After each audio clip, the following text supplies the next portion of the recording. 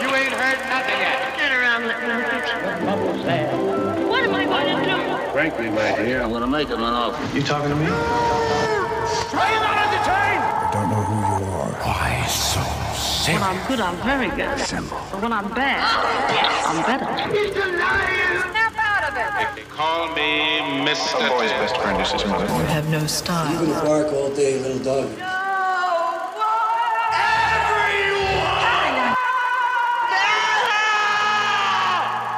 Fasten your seatbelts. It's going to be a bumpy night.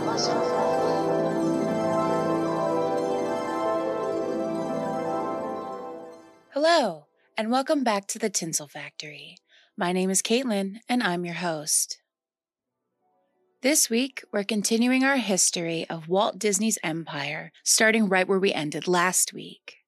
When Walt passed away, quite suddenly of lung cancer in 1966, he left behind a vast media empire without a leader. This episode covers what happened in those intervening years to the present day. As always, we will be focusing more on the film side of things. The theme park and the other holdings Disney possesses is its own beast.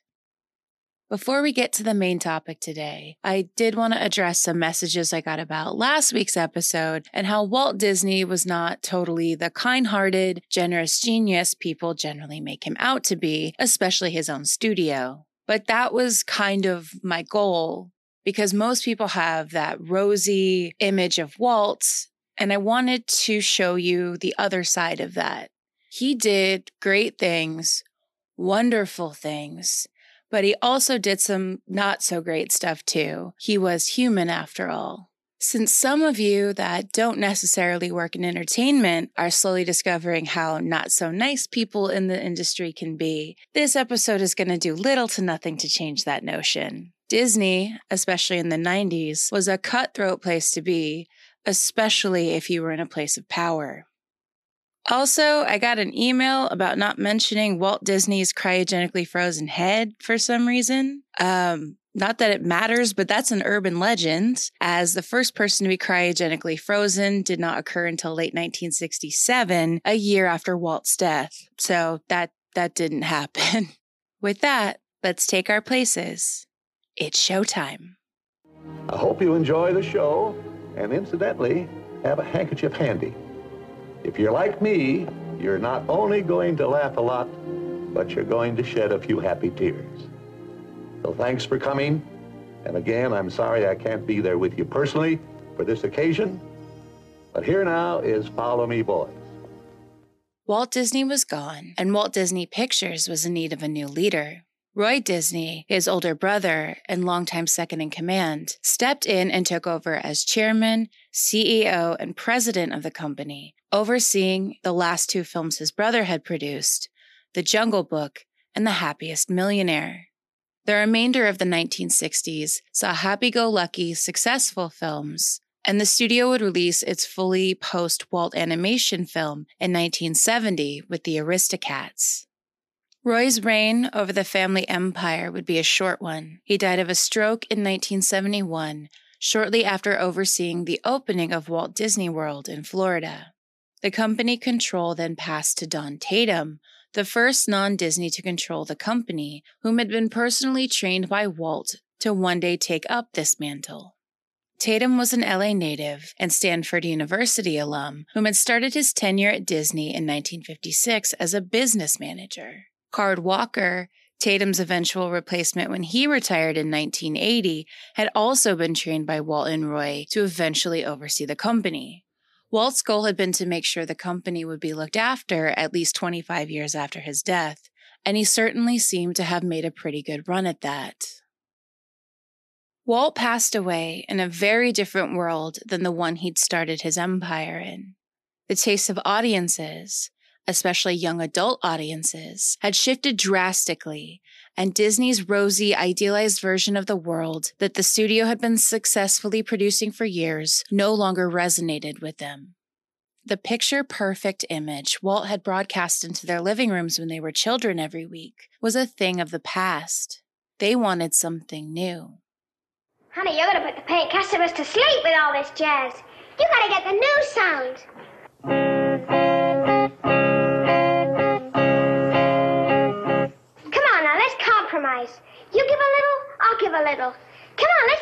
together. That's it!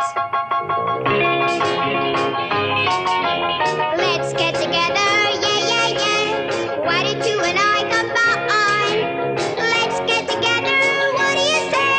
We could have a swinging time. We'd be a crazy team. Why don't we make the scene together?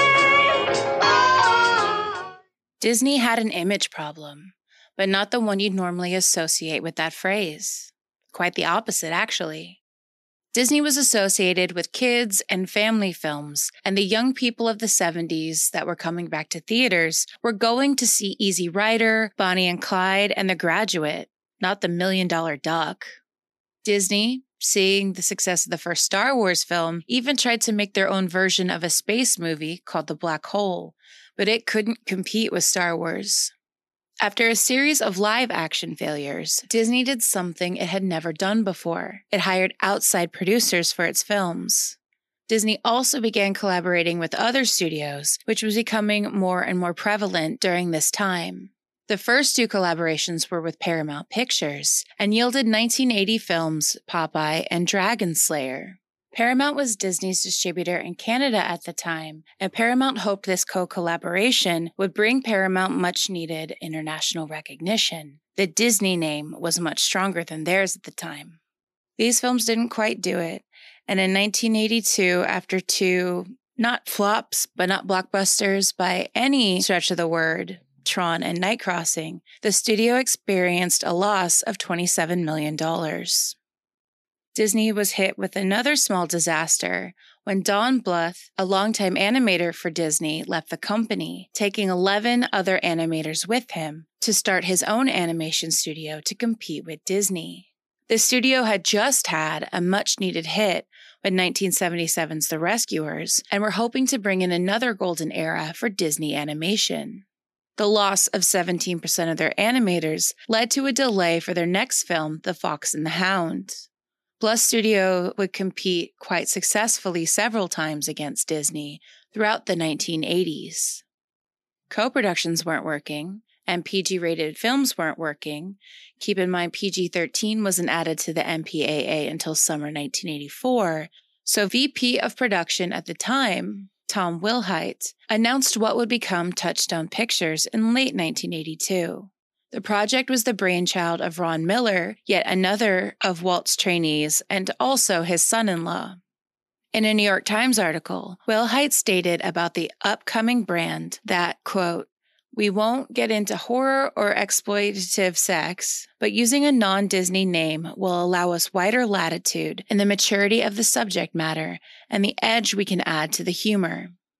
The first few releases, including an adaptation of Ray Bradbury's Something Wicked This Way Comes, was released in 1983 without any studio banner, as the name for the new division had not yet been announced. Unsurprisingly, the film division posted a loss of $33 million that year. On February 15, 1984, Touchstone Pictures was formally announced by then CEO of Disney, Ron Miller. Their first official film in the label, Splash, was actually a huge hit for the studio. And now it's time to introduce another member of the Disney family. Roy E. Disney, the son of Roy Sr., had been an employee for his father and uncle's studio since 1951. Over the years, he had worked for the company in several different roles, eventually rising to the executive level before giving up the position over dissatisfaction with the creative choices of the company. He did, however, remain on the board of directors. At this time, the theme parks were generating approximately 70% of the company's total revenue. In 1984, a hostile takeover was attempted by Saul Steinberg, a financier whose company Reliance Group Holdings owned 11.7% of Disney. The intent was to break up the company to sell off certain divisions to the highest bidder.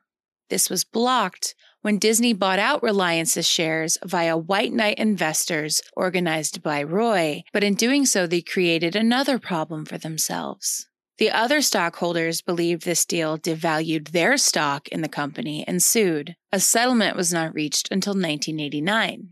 Also in 1984, Sid Bass, another financier, became the largest shareholder of the company, owning about 18% of Disney. His majority share would lead to a shakeup within the executive levels of Disney.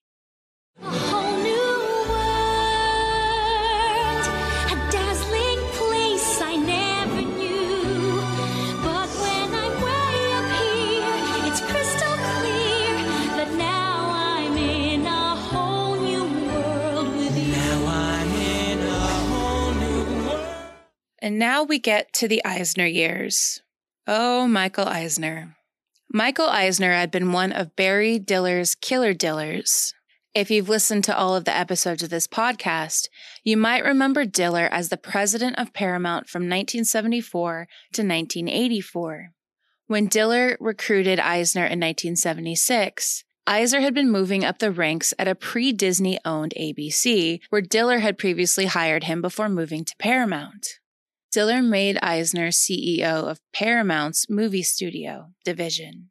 Eisner had a massively successful run at Paramount, producing films from the Star Trek franchise and Raiders of the Lost Ark and Footloose, amongst many, many others. When Diller retired in 1984, he wished for Eisner to take over as president of Paramount, but was looked over in favor of Frank Mancuso Jr. Eisner was done with Paramount after this, and seeing the opening for the Disney job, lobbied hard for the job he ultimately got. Eisner was brought on as chairman of the board and CEO of the Walt Disney Corporation in 1984 by Sid Bass and Roy E. Disney in the hopes of achieving peace amongst the shareholders. To strengthen the studio further, Frank Wells, a former Warner Brothers man, was brought on as president of the studio, and Eisner brought John Katzenberg to Disney from Paramount as chairman of Walt Disney Studios. These three would oversee some of Disney's most successful animated films. In the footsteps of Walt Disney himself, Michael Eisner became the face of the wonderful world of Disney, making him the first head of the studio to be a public face for the Disney brand since Walt himself. He also emphasized the already founded home video brand and increased the output of Touchstone. Hits from Eisner's early years through Touchstone included Good Morning Vietnam and Pretty Woman. Eisner's former boss, Barry Diller, had been integral in expanding Paramount's television output to increase profit at that studio. Eisner brought the same strategy to Disney in the late 80s and early 90s. It was at this time that Disney entered animation for television. Now comes the part the 90s kids will remember quite fondly. The following era is commonly referred to as the Disney Renaissance, a 10-year period where the animated films were once again profitable and immensely successful. Starting in the early 90s, Eisner planned the Disney Decade, during which time Eisner planned to expand the Disney brand, adding new theme parks around the world, expanding the existing parks, new films, and new media investments. Eisner and his team revitalized Disney, putting out films us 90s kids are so fond of, like The Little Mermaid, Aladdin, The Lion King, Beauty and the Beast, Hercules, Pocahontas, all of those. Beauty and the Beast became the first animated film to be nominated for a Best Picture Oscar. And Disney is currently the only studio to have ever had an animated film do so. The company also acquired a ton of properties, including ABC in 1995, most of ESPN, The Muppets, and Miramax, the latter of which allowed them an entry into the independent film market.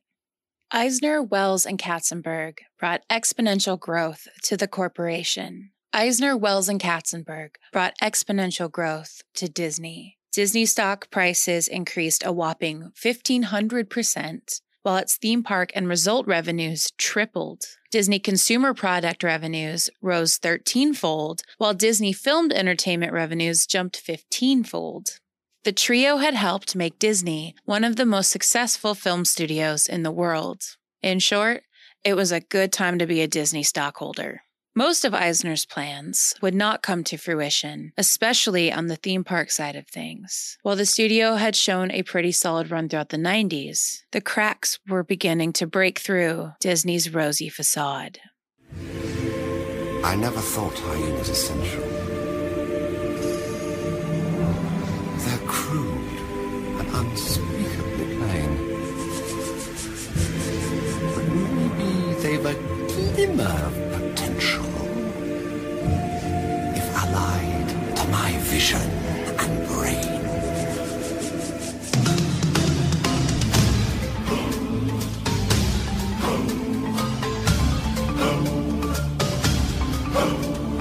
Starting in 1993, Jeffrey Katzenberg, whom had very much been responsible for the success of the early animated films of the Disney Renaissance, lobbied to get Wells's job, which would have placed Katzenberg as second in command and demoted Wells to vice chair from president.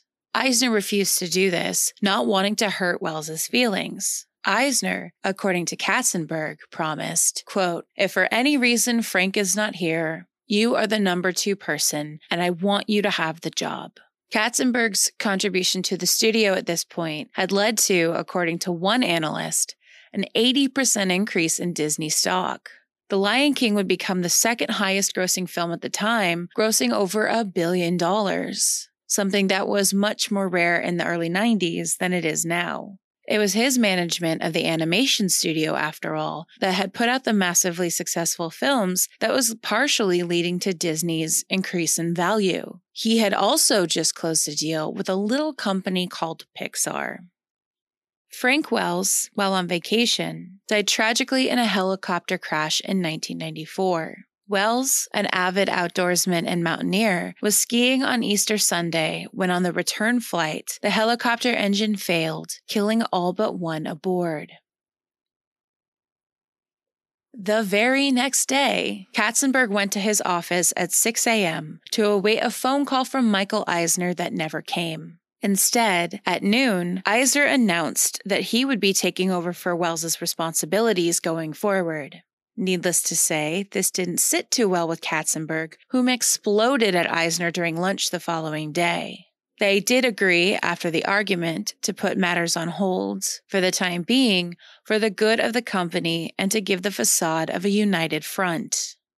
Roy E. and some others internally didn't like Katzenberg taking as much credit as he was for the studio's success, despite numbers reflecting in Katzenberg's favor that this was in fact true.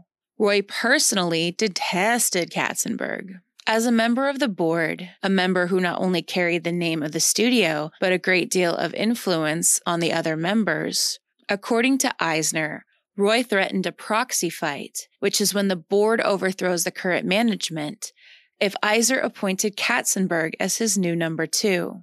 Not wanting to lose his job, Eisner went along with them, and Katzenberg was forced to resign in 1994, but he did not go quietly. Not long after leaving Disney, he brought forth a $500 million lawsuit against the studio, citing profits that he believed were owed to him. The lawsuit and eventual settlement ended up costing Disney $270 million. Katzenberg would go on to form DreamWorks with Steven Spielberg and David Geffen in October of 1994, 2 months after Katzenberg was removed from Disney. But that's a story for another time. What is it? Can you see What it? the heck is up there? Woody, who's up there with you? Woody, what are you doing under the bed? Nothing. I'm sure Andy was just a little excited. That's all. Too much cake and ice cream, I suppose. It's just a mistake. Well, that mistake is sitting in your spot, Woody. Have you been replaced? Hey, what did I tell you earlier? No one is getting replaced. Now, let's all be polite and give whatever it is up there a nice, big Andy's room welcome. With Katzenberg out, Eisner hired Michael Ovitz in 1995 to replace Wells's position within the company. Ovitz was a founder of CAA, a talent agency, and a friend of Eisner's who lasted about 14 months on the job. Ovitz was frustrated by his vague definition of duties and had grown increasingly frustrated with Eisner because of this. It was rumored that things weren't going well internally from almost day one of the partnership, but don't feel too bad for Ovitz. He got a roughly $140 million severance package, nearly $100 million of which was in stock options. Shareholders sued over this as well, but lost in a suit that would end up taking 10 years. Eisner would later say in an interview he regretted firing Ovitz. This began Eisner's fall from favor with the board. Disney would continue to grow throughout the remainder of the 1990s, lawsuits aside, but this would not last long. In 2001, as a result of the 9/11 attacks and a reduction of people traveling, Disney cut 4,000 employees, reduced theme park operations, slashed live-action film investments, and minimized internet operations. Roy would retire in 2003, though he was still a major shareholder in the company, the last Disney to be directly involved with the studio. Roy cited micromanagement in the company, a string of box office failures, his disappointment in ABC's performance, stagnation within the theme park's growth, and Eisner's lack of a plan of succession for when he retired as his reasons for leaving. Roy believed that the company was becoming a soulless entity, light years away from the one his uncle and father had founded 80 years prior. If Roy were alive today, one does wonder what he would think of the Goliath Disney has become. Disney struggled through the recessions of the noughts. Comcast even made a $54 billion unsolicited bid in 2004 to purchase the company. The offer was rejected. Pixar, after 12 years of working with Disney, began looking for another distributor for their films, citing tensions with Eisner as one of the reasons they were looking elsewhere. Eisner was falling apart, and much of the board was fed up with his management, the golden days of the late 80s, early 90s, now a distant memory. He was voted out from his position by the board in 2004, though not immediately removed. Roy E. would return to the board as director emeritus, a role he would maintain until his passing in 2009. Eisner held the role for another year and 10 days, until on March 15, 2005, when he handed over his responsibilities to one Mr. Bob Iger. Disney was about to go through a major glow-up. There was an idea. Stark knows this. Called the Avengers Initiative. The idea was to bring together a group of remarkable people. See if they could become something more. See if they could work together when we needed them to fight the battles that we never could. Bob Iger is the man who made Disney into the media powerhouse it is today, for better or worse. One of Iger's first moves was to fix the Pixar problem Eisner had created. To do this, Disney purchased Pixar in an all-stock deal with Steve Jobs, whom owned 50.1% of the company at the time. Jobs was placed on the board of Disney as its largest shareholder, at almost 7%. Pixar had been responsible for most of Disney's success at the time, thanks to films like The Toy Stories, A Bug's Life, Monsters, Inc., and Finding Nemo. With the purchase, John Lasseter, former head of Pixar Animation, became the head of all of Walt Disney Animation. Iger and the board began a restructure of the company to focus on more family-friendly content, downsizing Touchstone and selling off Miramax in the process, pretty much the opposite of what Eisner had wanted to do. They also shut down a venture they were planning to do with Robert Zemeckis, as well as a country music label.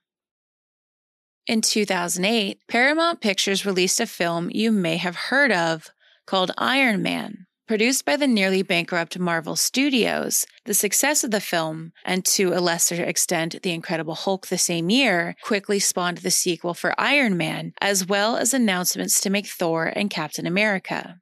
In August of 2009, Disney sought to acquire Marvel, a feat it achieved by the end of the year. Disney now carried the torch for what would become the Marvel Cinematic Universe. To date, there have been 23 films, with 8 more on the way in the next 3 years, 3 ABC television series, 6 Netflix series, 2 Hulu shows, 1 cable show, and 8 series announced for Disney Plus that have all been released under the MCU banner. All of the films have received positive reviews and made obscene amounts of money at the box office. And don't even get me started about what they've made in merchandising. It is an insane amount of money, proving they're not just popcorn movies, though they are mostly popcorn movies. 2018's Black Panther was the first superhero film to be nominated for Best Picture at the Oscars. 2019's Avengers Endgame became the most financially successful film of all time, not adjusted for inflation. Iger wanted another franchise to purchase, and he didn't have to look too long or too hard to find one. Disney had had a relationship with George Lucas and Lucasfilm in the past, including theme park rides for the parks based on Star Wars and Indiana Jones. Lucas was looking to retire and was discreetly searching for a buyer for his studio, eventually landing with Disney. The deal was announced on October 30th, 2012, and completed 2 months later. Disney announced not long after their intent to not only add 3 episodes to the original Star Wars saga, now called the Skywalker Saga, but to expand the universe as a whole.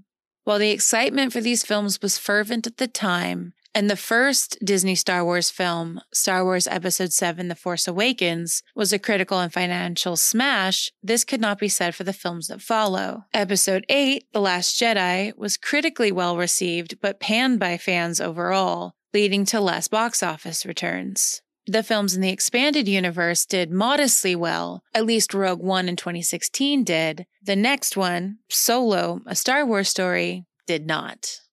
By the time Episode 9 reached theaters, Star Wars fatigue had set in, as it had not with the Marvel Cinematic Universe.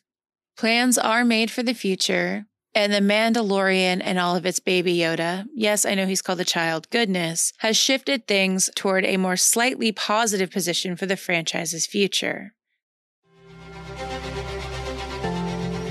You've taken your first step into a larger world. Ready for this? We'll all be together at long last.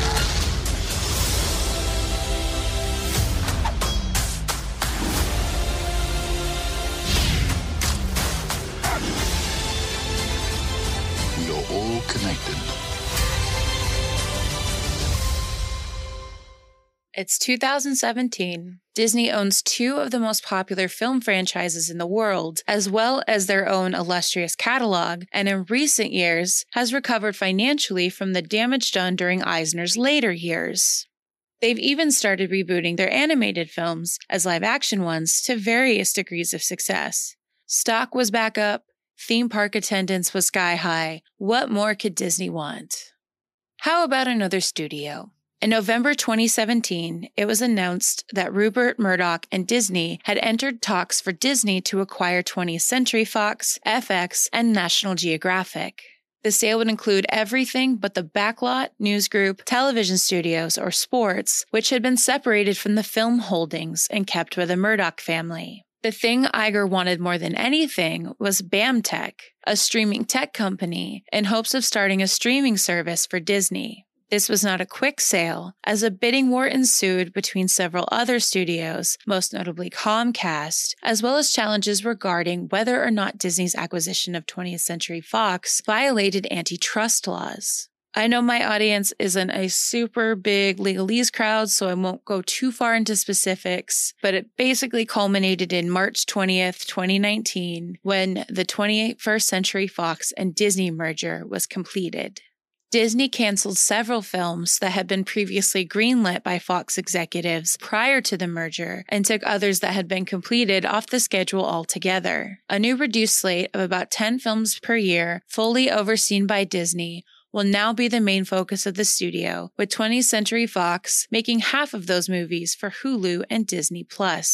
With the acquired majority share in BAMTech, Iger announced Disney+ in November of 2018. At the time of this recording, the platform has been around for about a year and seems to be doing quite well when compared to its several other competitors. The service, as of September 2020, has 73.7 million users. After 15 years of running the company, Bob Iger announced his stepping down as CEO on February 25th, 2020, citing the success of the 21st Century Fox merger and Disney Plus as his reasons to transition to a new CEO. Bob Chapek was announced as his successor before the coronavirus and the challenges facing the studio led Iger back to the CEO seat to navigate the company through the pandemic. COVID-19 has decimated the entertainment industry in various different ways, especially when it comes to the exhibition of film. Disney delayed nearly all of their upcoming theatrical releases of 2020 and released others onto Disney+, including the live-action Mulan and Artemis Fowl. When I initially wrote this episode, it had just been announced that Disney intends to restructure their business to focus more on streaming than theatrical releases. How much of this is due to COVID versus the popularity of streaming with younger audiences is hard to say, and we won't know how the long-term impact of the pandemic will have on the entertainment industry as a whole, but one thing is for certain: Walt Disney Studios isn't going anywhere.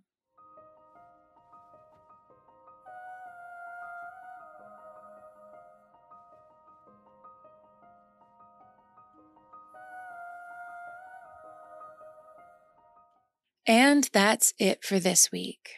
If there's anything you'd like me to cover in the future, please reach out on social media, where I also post photos for each episode. At Tinsel Factory Pod on Instagram, at Tinsel_Factory on Twitter, on Facebook at The Tinsel Factory, or you can always email me at tinselfactorypod@gmail.com.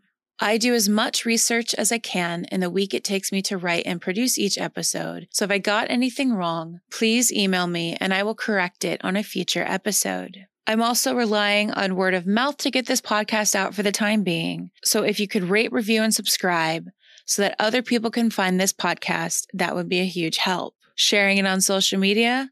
Bonus points. In order to keep making this podcast, I've also set up a support page, the link of which you can find in the show notes. This support will allow me to keep making episodes, as well as being able to acquire better equipment. If you'd like to help out in any way, I would very much appreciate it. Next week, we're going to take a closer look at Walt's Disneyland and the films that were inspired from his attractions. Thanks again for listening, and until next time, that's a wrap.